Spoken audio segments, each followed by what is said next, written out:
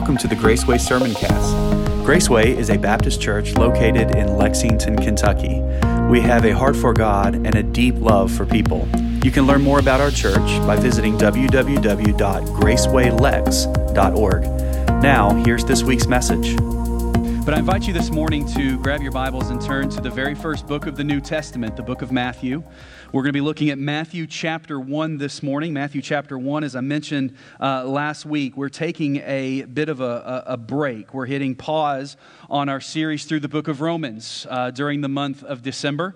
We're going to turn our attention to the Christmas season. And I don't know about you, but with this year, it seems like 2021 in some ways, the year has kind of dragged by. But in most ways, it feels like it has gone at light speed. All right, does anybody else feel that way? I was over at our storage unit getting the Christmas decorations out for the church a little while ago, and I was like, man, I feel like I just put these things away like 2 or 3 weeks ago, and here we are digging those back out again. And you know what? That's when you know that you're getting old. When you start complaining about how fast time goes, that's when you know you've transitioned from being young and cool and hip to being old. Because it's like, when you're younger, it's like, man, time just never seems to go fast enough. And then somewhere around the way, you kind of look and it's like, man, it's just going by too fast, and I can't seem to slow it down. So I guess I've just achieved that oldness status somewhere.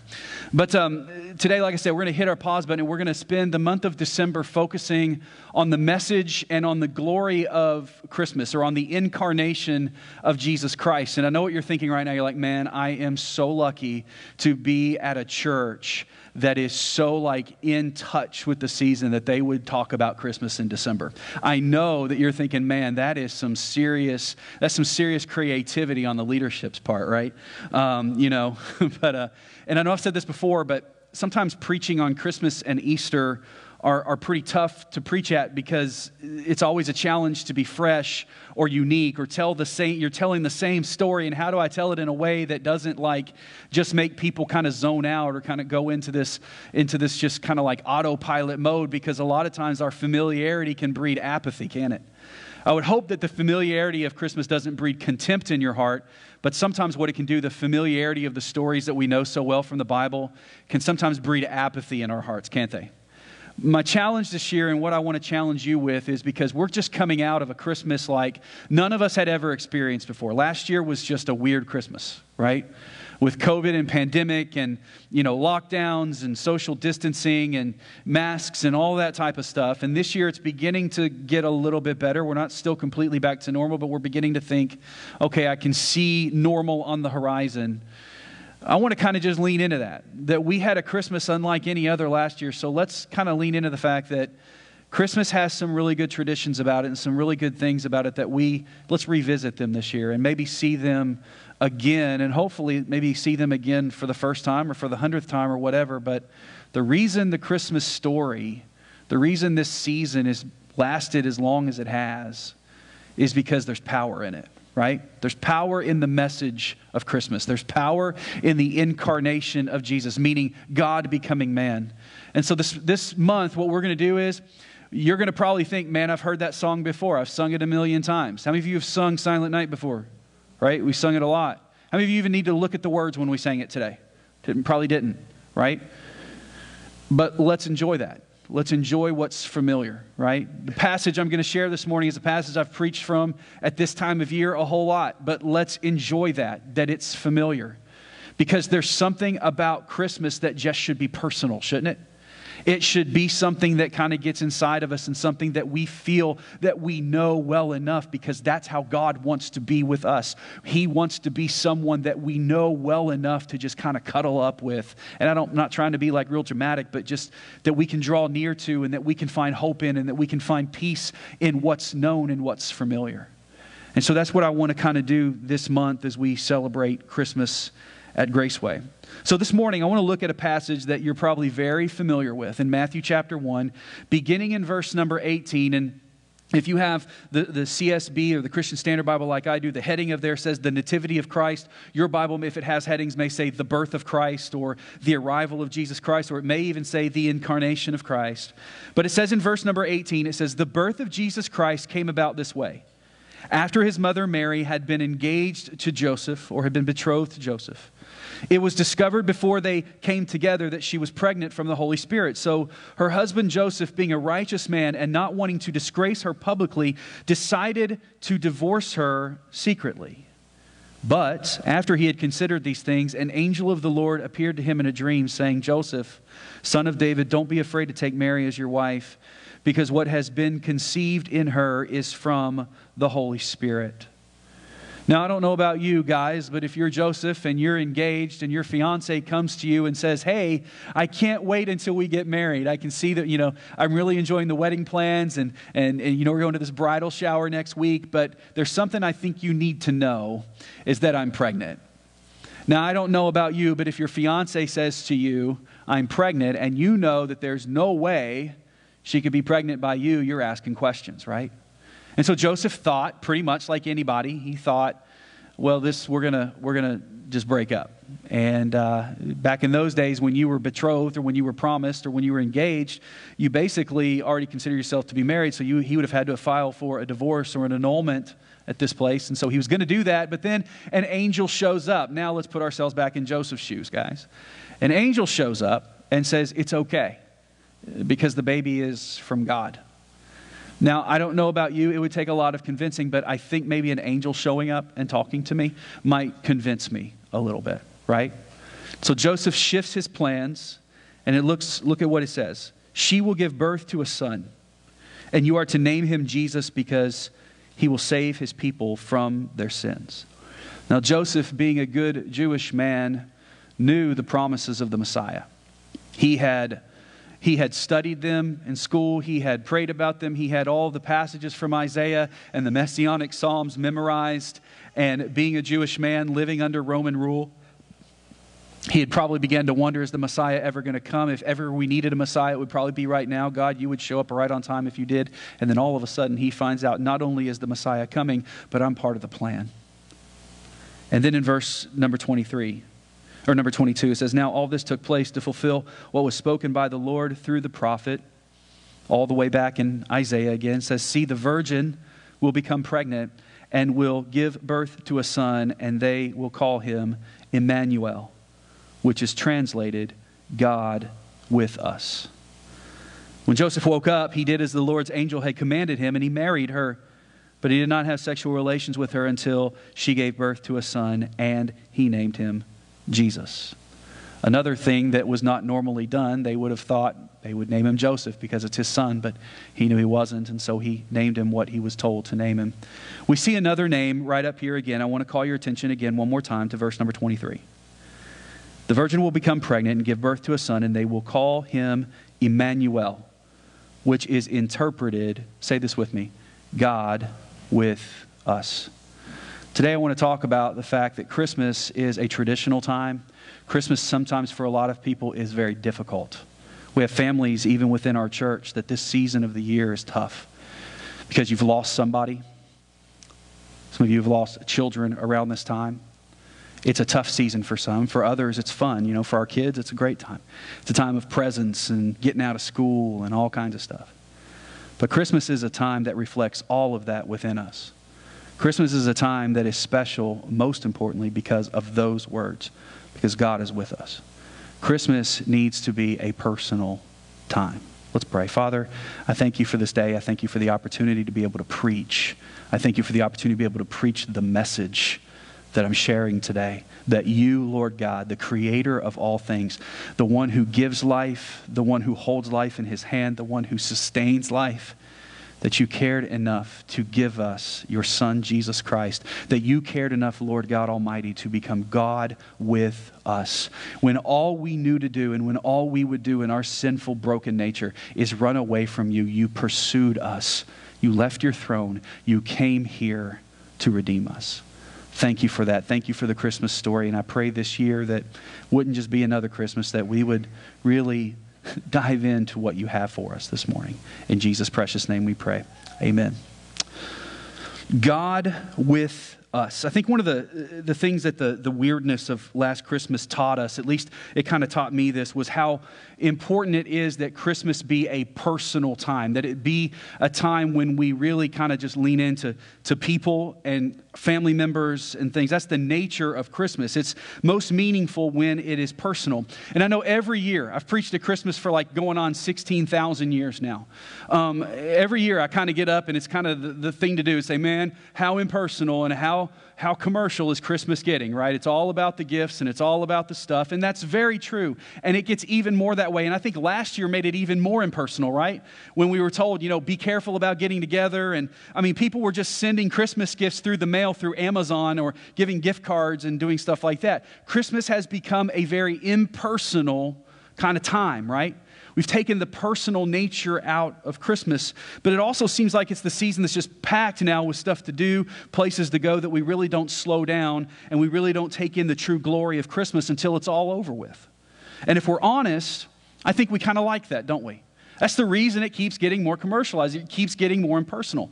We like the hustle and bustle. We like the busyness. And you may be saying, no, we don't. We don't like that. But yet, how many of you have events on your calendar that you're going to be heading to this year? How many of you are having events and you've taken extra events this year because you feel like you got shortchanged last year? We like it. And we say, well, that's the personal part, is getting together with people and doing all those things. But when I mean that Christmas is personal, I mean we need to let it speak to our hearts. We can get so busy that we forget to stop and look at just what Christmas is to us. We kind of like that impersonal commercialization of it. And here's a brief test for you. How many of you as parents or even as grandparents would get laughed out of the room in a few weeks if every present your kid opened was just a handmade gift from mom or dad or grandma or grandpa? Right? Because I don't know about you, as handy as I am, which Stacy, don't laugh, okay? Because she knows I'm not.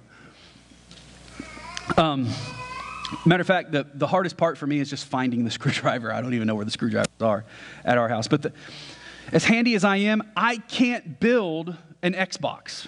As handy as I am, I can't build an iPhone because that becomes the gifts that people usually want, right? And so it becomes impersonal. We become to expect the impersonal, right?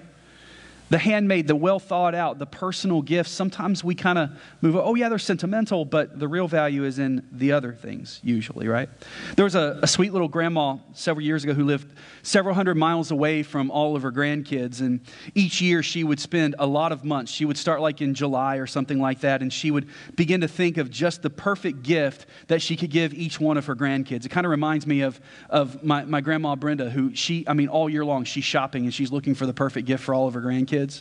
And then so what she would do is, since she couldn't be with them, she would mail that perfect gift to the kids. And a lot of times that perfect gift was made by her own hand. And it was something that she took time to show. And every time the kids would open it, she would know, hey, Grandma really, really knows me, but let's be honest, I'm going to enjoy the Bluetooth speakers that Mom and Dad got me this year, right? So as the children got older and headed into their teenage year, the thank yous kind of came a little bit, lesser and lesser there. And so Grandma decided, they're a little older and they probably don't like those handmade gifts as much. So what I'm going to do is I'm just going to send them money, because every teenager loves money. It's always the perfect color. It's always the perfect size, everything like that. So she doesn't have to think as much. She just goes ahead and puts the money in the cards, or she goes ahead and gets everything ready. She mails the cards, and everything goes away. And she goes to the post office, ships all the letters out. When she comes home from the post office, she is completely shocked to see that she left the stack of money still on the table. She sent the cards without the money, and then she became even more horrified when she realized what the message she had written in each one of the cards. Get your own present this year. So she imagined her grandchildren opening the card that was empty with nothing in it, saying, get your own present this year. Doesn't that sound like a personal Christmas touch, right? Thanks, Grandma. I really appreciate that. Maybe we should have sent a thank you a little bit more. See, after last Christmas, I think some of the things that I miss, like, some of the traditions that we do that we didn't get to keep, but there's also some things that we become grateful for as well, like the slowed down pace that helped us to focus more on what mattered. It made it a little bit more personal. And I believe this. I believe that Christmas is the time of the year that should be the most personal when it comes to ministry, when it comes to the way we relate to the world. And I think it reminds us of just how attentive we should be to others and other people around us. It's the most personal story that we could ever share, that God himself would come to us. And not just come to us as a group, but comes to us individually as well. And that's what I want to look at this morning, is that Christmas is best celebrated when it has a personal touch. And I want to look at how the incarnation of Jesus Christ is the most personal doctrine, the most personal teaching that we have as the Church of Jesus Christ. So number one, I want to look at this. The Christmas story is personal because it tells us that God made a personal appearance. God cared enough to make a personal appearance. Look at verse number 23 of our text. See, the virgin will become pregnant and will give birth to a son, and they will name him Emmanuel, which being translated is God is with us. The greatest message and the greatest miracle of Christmas is all rolled into these four simple words, that God is with us. That's the miracle of Christmas, and that's the treasure of Christmas as well. That's what the incarnation teaches us, is that God cared enough to be with us. And you can break it down into two more simple words: God came, or God came to us. That God, the creator of the universe, who dwells in heaven on high, who lives above and apart from all of this physical realm that we see here on earth, who's perfect and holy, who's awesome in majesty and in splendor, came. That God came to us. He left the glory, he left the majesty of heaven to come down to a broken and hurting world. He traded in this transcendent glory and power for a broken and limited flesh like we are. He traded in his throne in heaven for a manger in a stable. He laid down his eternal existence and he submitted to a death on the cross that he did not deserve.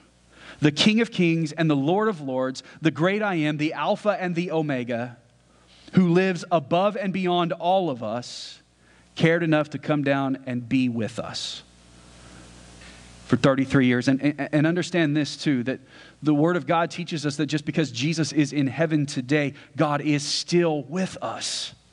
He has not left us. The Holy Spirit indwells us. He is at work among us. He is with us right now.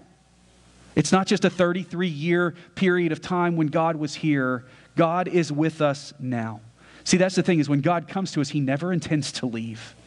If God has saved you, or when he came to you, or when you came to Jesus Christ and you believed in him to be your personal Lord and Savior, understand this, he's never going to leave you. He's always there. I love what it says in John chapter 1 and verse number 14. It says, the Word of God, or that's a name for Jesus Christ, or God, became flesh, and he dwelled among us. He became flesh and he dwelled among us. He took on the thing that is broken in us so that could be fixed in us, right? See, what separates us from God and man is the fact that we are living in this flesh. This will deteriorate. And I tell you what, in my 40s, I'm seeing how fast I always heard tale that it would deteriorate, and things don't work like they used to, and things don't exist on my body like they should anymore, right? It is made to deteriorate. God, the eternal, took on flesh. He humbled himself. He took on this form of us, broken as we are, for our good. See, God didn't send an assistant. He didn't send an angel in his place to do his dirty work. God did the dirty work for us. The redemption that we needed, God got down and got his hands dirty. He got his body bloody and bruised and broken because he was the only one who could do it. See, God himself came to earth for 33 years, walked on this very ground that he spoke into existence from the beginning. He died on wood that was hewn from a tree that he spoke into existence. Had nails from steel that came from elements that he spoke into existence, driven through his hands and his feet. Thorns from a rose bush that he spoke into existence, driven through his skull. He came to us. God came to us. His personal appearance was our ultimate glory, but it is his ultimate humility. See, what an amazing time in history it must have been, those 33 years that Jesus walked on earth, to have God, his feet literally touching the soil. People ask me, if you have a time machine, where do you want to go back to? I mean, there's a lot of interesting periods of time, but to be able to go back and maybe be over there to even just get a glimpse of the God-man, man, that's an opportunity I wouldn't be able to pass up. Even though I know that I'm going to gaze upon his face one day when I'm in heaven, just to see that and just to see what was taking place in the word that I preach is just to see that with my own eyes. I love what Philippians chapter 2, verse 6 through 9 says. Who existing in the form of God, Jesus Christ, did not consider equality with God as something to be exploited. Instead, he emptied himself by assuming the form of a servant, taking on the likeness of humanity. And we had come as a man, he humbled himself by becoming obedient to the point of death, even to the death of a cross. For this reason, God highly exalted him and gave him a name that is above every other name. See, this is the beauty of Christmas. This is what separates Christianity and the story and the person of Christ from all other religions and all other isms. And I know I say this all the time. But in Christianity, in all other religions, what you get is man has to work their way to God. But in Christianity and in the Christmas story, what we get is God made a way to man. God came to us. When I couldn't get there, God came to me. When Joseph was just Joseph and Mary, just one representative of a broken and fallen world at its worst, in the darkest season of life, in the darkest season of history for them, God showed up. God became man. See, that's a personal religion. That's a God that makes him a personal God, and it makes Jesus a personal Savior. And the Christmas story that God became a man to descend to humanity is the most personal story that we can tell. You see, Christmas is a time of great joy, but for a lot of people, it's a time of great sorrow. It just reminds us of the things that we loved dearly that we don't have with us anymore. But friend, I want to encourage you with this, that there are a lot of things or a lot of people even in your life that you may not have at this moment, but Emmanuel, God with us, is something that will never be taken from you. God with us. It's the most personal story that we can tell. There are so many people wondering, does anyone care? Is it ever going to get better? Is there any hope? And the message of Christmas is the only thing that can bring that hope truly, without doubt. So God coming to man, making his appearance is is the most personal touch of Christmas. The second thing that gives Christmas a personal touch is that God gave his most precious treasure, his most precious gift to us at Christmas. You see, every year when we would have our daycare Christmas program at LBT, I was always sure that when I would stand to welcome everybody, I would say to them, thank you so much for trusting us each day with your most precious treasure. Talking about their kids. And I'd have to remind some, I'm talking about your kids, because be like, what? I didn't leave my car here every day, you know? But no, it's because kids, we realize that it's not the stuff we have, it's the people that we have in our lives that are the most precious thing to us.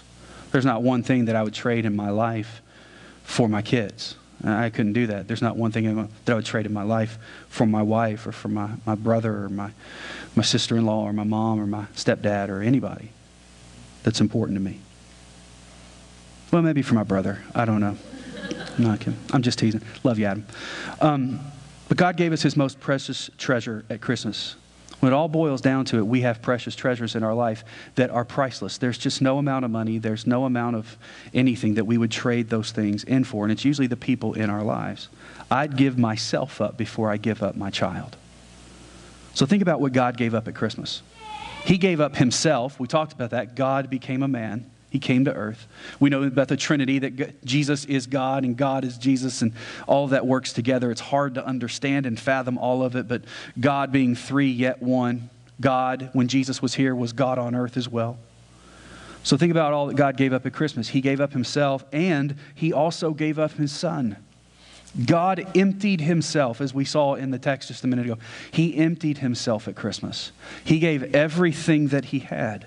See, here's a God who owns the cattle on 1,000 hills, and he also owns the 1,000 hills that the cattle sit on. He has all power, he has all authority, he has all knowledge, and everything else that you can imagine at his disposal. But his most prized treasure, the light of heaven, the Son of God, Jesus Christ, he freely gave his most precious treasure because his Son is the only one who could set us free from the sin. It's all that he could give, and he gave all that he had. Look at what it says in Isaiah chapter 9, verse number 6. It says, "For unto us a child is born, unto us a son is given, and the government will be on his shoulder, and his name will be called Wonderful Counselor, Mighty God, Everlasting Father, the Prince of Peace." Just like those two words that I said earlier, he came, tells us Christmas's significance. Two words also tells us what Christmas's target is. Unto us. We are the target of the Christmas message. Christmas exists because we needed it. The incarnation of Jesus Christ exists because we needed God with us. We desperately need it. God didn't create the need. We created the need through our sin. See, gifts are more valuable, I think, when they're sentimental. A song that came out, I think, is maybe 2 decades ago. And I wish it had never been written. Because, I'm just going to say it and you're going to understand what I'm saying. How many of you ever heard the song Christmas Shoes? How many of you never want to hear it again? Right? Not that it's a bad song, but if you know the song, it's about a little boy who's at a shoe store on Christmas Eve, and he's got his bag of coins, and he's found these pretty dress shoes. And he's up there, and it's sung from the perspective of a guy who's probably a businessman, and he's busy. He's trying to get his last-minute Christmas gift done. And he's standing there as this little boy has this box of shoes up at the counter, and the guy is just counting the coins, and the guy's just wanting to get on with his life. And the guy finally counts out the coins, and he says, "Son, you don't have enough money." And he turns around, and he's so sad. He's crying, and he says, he looks at the man, and he goes, "Sir, I want to buy these shoes for my mama. Because this might be her last Christmas, and if she goes to meet Jesus tonight, I want her to be wearing some nice shoes." I know, you're crying too, right? So the guy helps him buy the guy lays the money out on the table and helps him buy the shoes and everything like that. I mean, it's one of those sentimental songs. Why does that song tug at our heartstrings? And for those of you who are just broken inside, it annoys you, right? But why does that tug at our heartstrings? Because it gets to the core of gift giving. Gifts are most important when they mean something to us, when there's a sacrifice involved, and when it is a significant opportunity to send a message, right? This is why the gift of Jesus Christ is the greatest gift that was ever given. It cost God everything. He emptied himself out for us.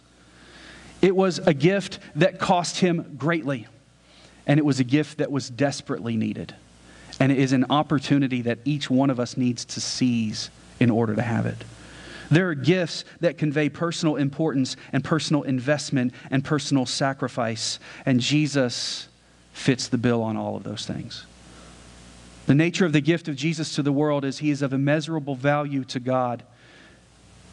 He speaks volumes for his personal extravagance and sacrifice in giving Jesus as a gift for us. John 3:16, "For God so loved the world that he gave his only begotten Son, that whoever believes in him should not perish but have everlasting life." He loved the world so much that he gave his Son. His only Son. His only begotten Son. Just keeps making him more and more and more precious as we read that description. And it also speaks of the total sacrifice of Jesus in coming to us. Look again what I said in that verse from Philippians just a little while ago. Instead, in verse number 7, he emptied himself by assuming the form of a servant, taking on the likeness of humanity, and when he had come as a man, he humbled himself by becoming obedient to the point of death, even to the death on a cross. Jesus emptied himself and he became a servant. He emptied himself. He traded in the glory of heaven for a blue-collar life on the wrong side of the tracks in Nazareth as a son of a carpenter. He traded all the glory of heaven in so that we could have eternal life. Like I said before, in all other world religions, you find that man has to reach God, but only in Christianity you find that God reached to man. But another thing is that in all other world religions, man has to sacrifice for his God, but only in Christianity you find that God made the biggest sacrifice for us. God emptied himself. That's a personal Christmas. It's sentimental because that gift carries a value and it's priceless. And then lastly, this morning before we close out, Christmas is personal and has a personal touch because it filled a need that we all had. We needed a personal Savior. We need a personal Savior. See, what makes a gift really great? For you, what makes a gift really great? Is it the amount of money that's spent? Some people, that's what it is. Is it the fact that it's a rare thing? For some people, that's what it is. Maybe it's because it's so sentimental. I don't know what it is that makes a gift so valuable in your eyes. But for me, I'm kind of one of those that's a practical giver. See, I believe a gift is great when it's obvious that the giver took into mind the needs of the one that he's given the gift to. I love it when somebody gives me, I used to hate it, all right? I used to hate it. But I like now when somebody says, hey man, I bought you some socks. Because like I wear holes in my socks like crazy. I actually threw a pair away yesterday. Stacy, I look at her and I'll hold them up and I'll be like, okay, trash or hamper?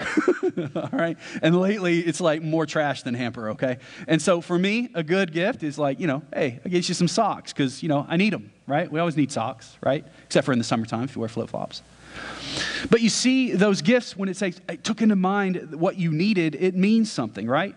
I want to provide something that I wouldn't normally just go out and do on my own. This gift shows that the giver knows the recipient well enough and has assessed their need enough and cares enough to meet that need.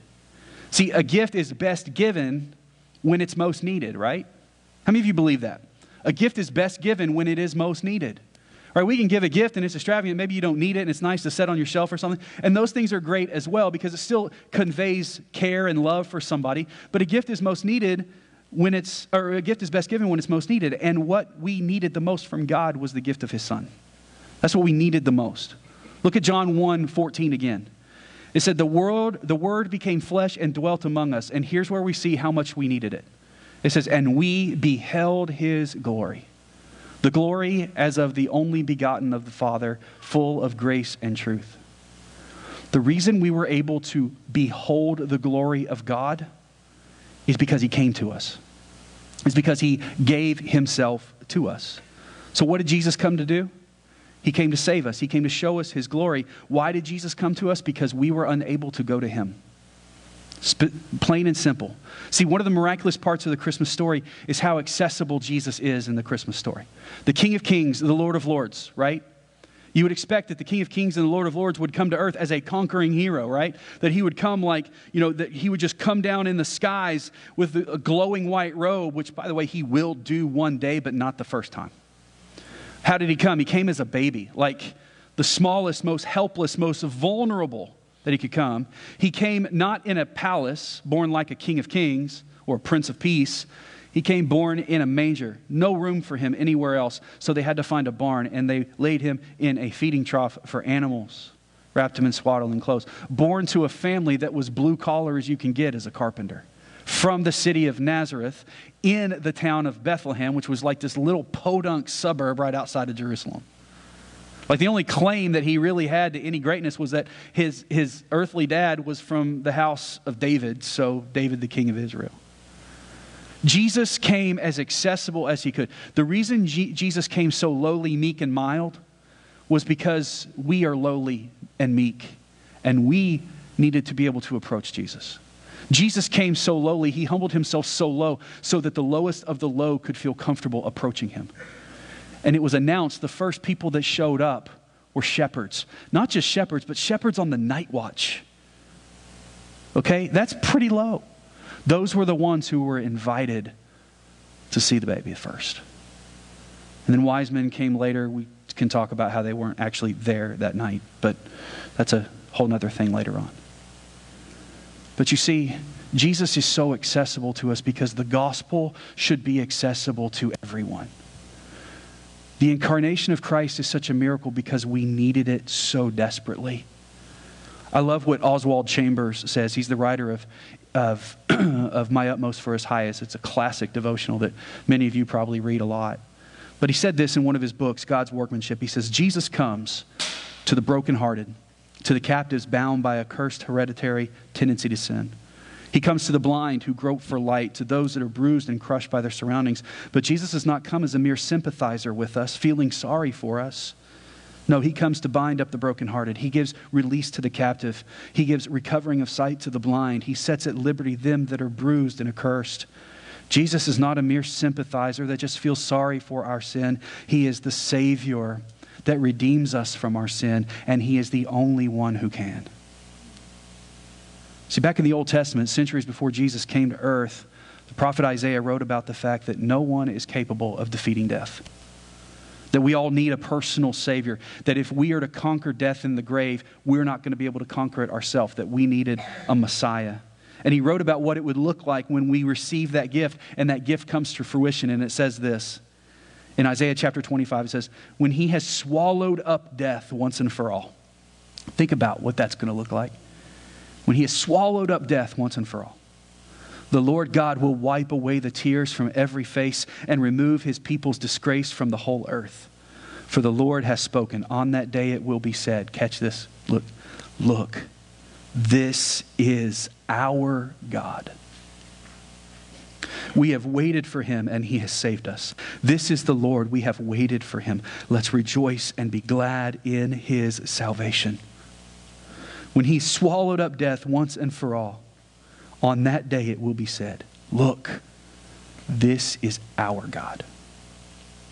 That's the personal touch of Christmas, is that the God of heaven gave of himself so that one day when he swallows up death in the grave, we can say, look, that's my God. That's my Savior. Listen, God is God whether you believe in him or not. Jesus is the Savior whether you believe in him or not. But he wants to be your God. And he wants to be your Savior. See, God purchased us to be his so that we could claim him as ours. That's one of the beautiful things of Christmas and kicking off the Christmas season. That's what we have to keep backing our hearts and our minds and all the things that we'll do this year. That's what it's all about. God came to be with us. There's no gift that you're going to give this year that's going to be greater. There's no gift that you're going to receive this year that's going to be greater than the gift that God gave us in Jesus Christ. So as we bow our heads and as we close our eyes, we go to a time of reflection and just thinking, listen, I didn't bring any deep theological truth to you that you probably didn't already know walking in, but sometimes it's good just to review it and to be reminded of it, especially when whatever you got going on tomorrow may try to start stripping you of that and make you feel like you're alone again. You're not. God's with you. God will be with you. Here's the deal. We have to want him. God doesn't force himself on us. We have to want him. The question is, do you want him? The beautiful thing about a gift is that it becomes a gift when it's received. Have you received the gift? Have you received the incarnate Jesus Christ? If you haven't, let today be the day that you do.